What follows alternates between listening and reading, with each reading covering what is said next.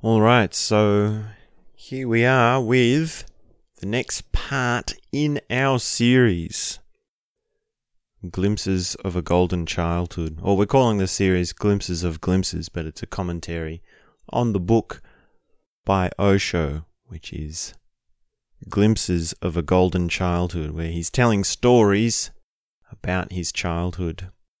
And today I thought we would just look at one of the most significant events in Osho's early life. This was something that really opened him to a deeper dimension of life in many ways, and this was the moment where his grandfather died. So, as the story goes, his grandfather, who was about aged 50 at the time, and who was rather close with Osho, he was someone who he knew very well and he loved very dearly, he was sick. So, because they lived in such an isolated small town, they had to go in a cart a long way to get to the doctor. And Osho was travelling in the back of the cart with his nan and his grandpa, and the servant was driving the cart. And he was rather sick. He was very sick, and there was a kind of experience that happened, a process that happened as his grandfather died. And Osho was there for that, because it was such a long journey and it was just happening again and again, and he was there. He died over a period of over about 24 hours. So this was significant to Osho because he was able to be there and sense his connection with this man and to see how things changed. So one of the things he describes it as is the elements. He noticed how the elements changed. And he noticed, how he felt, because he knew he wanted to cry, and his nan said, "No, don't cry," so he didn't cry. And he listened to his grandfather, and he was able to hear some of the things he was saying. And I've just got a note here that he actually gives Osho his ring, so his grandfather realizes that he is dying, so he hands him his ring as a token. And his last words were, "Don't be worried, because I am not dying." So that's quite strange to have that as your last words.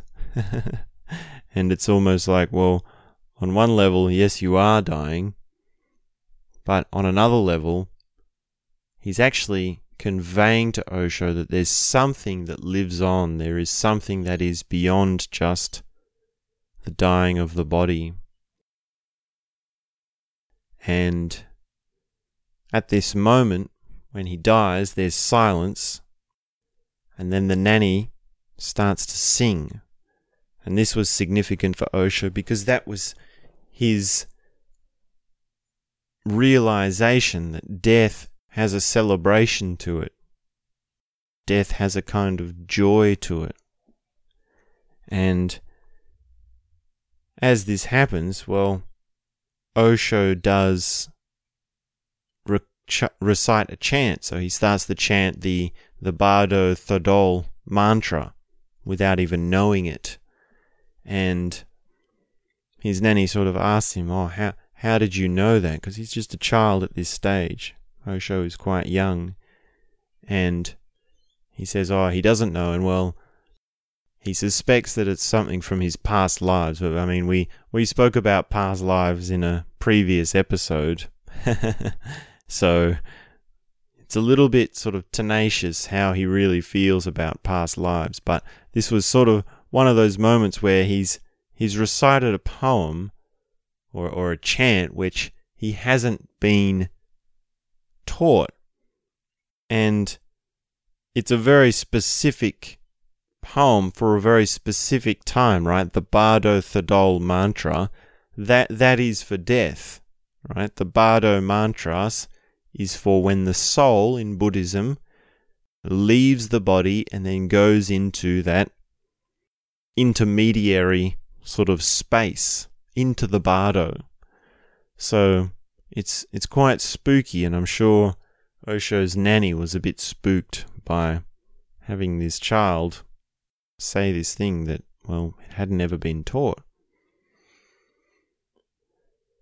So they're in the back of the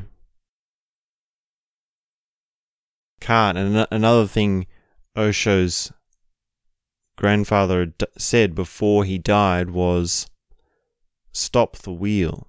And he kept saying, "Stop the wheel." And Osho hadn't understood that at the time, because he thought, well, does he mean the wheels of the cart? Because they're in an olden day cart. Does he mean stop the wheels? Does he mean stop the cart? But what he realized later was, well, no, stop the wheel of Dharma. Stop the wheel of life. And that is another concept that comes from Buddhism. It comes up in the Buddhist tradition of the wheel of life, the cycle of rebirth. And he wanted to stop the cycle, which was to transcend into that higher place. So that's quite interesting that there was something that Osho didn't understand, and he found out later what it meant. And this whole experience, this thing of being with someone and being very deeply connected with them and staying present with them throughout the process of death, really taught Osho something valuable. And I've got this quote here. It says, "Death can only be encountered in the death of a loved one." So he really loved his grandfather. He was really strongly connected with him. And he was really able to sense the process, sense the elements changing, as he says. And his ability to go through that gave him a kind of experience of death, almost like when you love someone and they die, a part of you has died. And your ability to stay with it and to go through that will give you an encounter with death.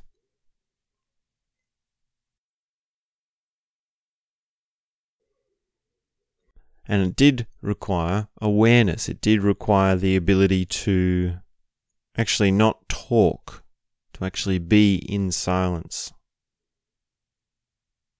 And to stay with him, to hold him, right? Osho was really just holding and being present with his grandfather as he died. And he says that from that moment, from that experience, his life took on a whole new dimension. It took on a whole new sort of, not necessarily direction, but a whole new level of depth, because he was able to sense this connection between life and death. He could sense something about the relationship between life and death.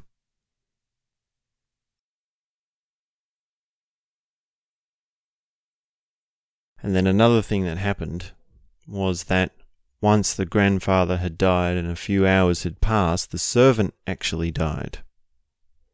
So he was quite old, and it was almost like, well, he was there to serve his master.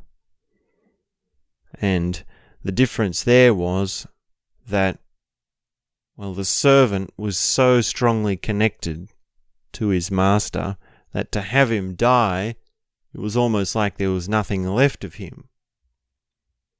It was almost like, well, this is what I've lived for. This is what I've been connected to for so long and so deeply that it's time for me to now go. I no longer need to be here. So that says something about the depth of connection that Osho's grandfather had with his servant.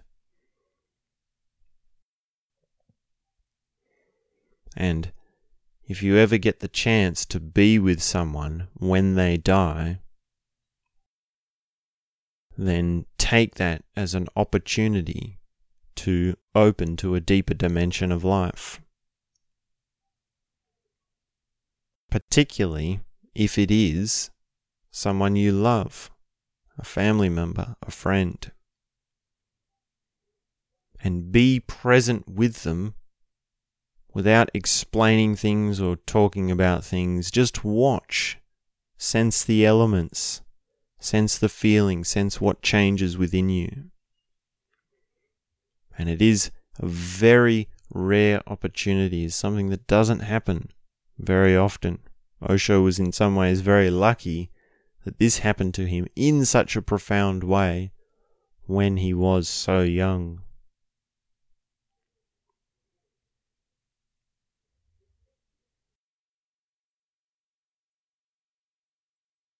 Alright, so that's the story of Osho's grandfather and how it was for him when he died.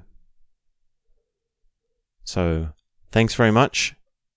We'll be back soon with the next part in our series. So make sure you tune in for that. That's all I have to say for now.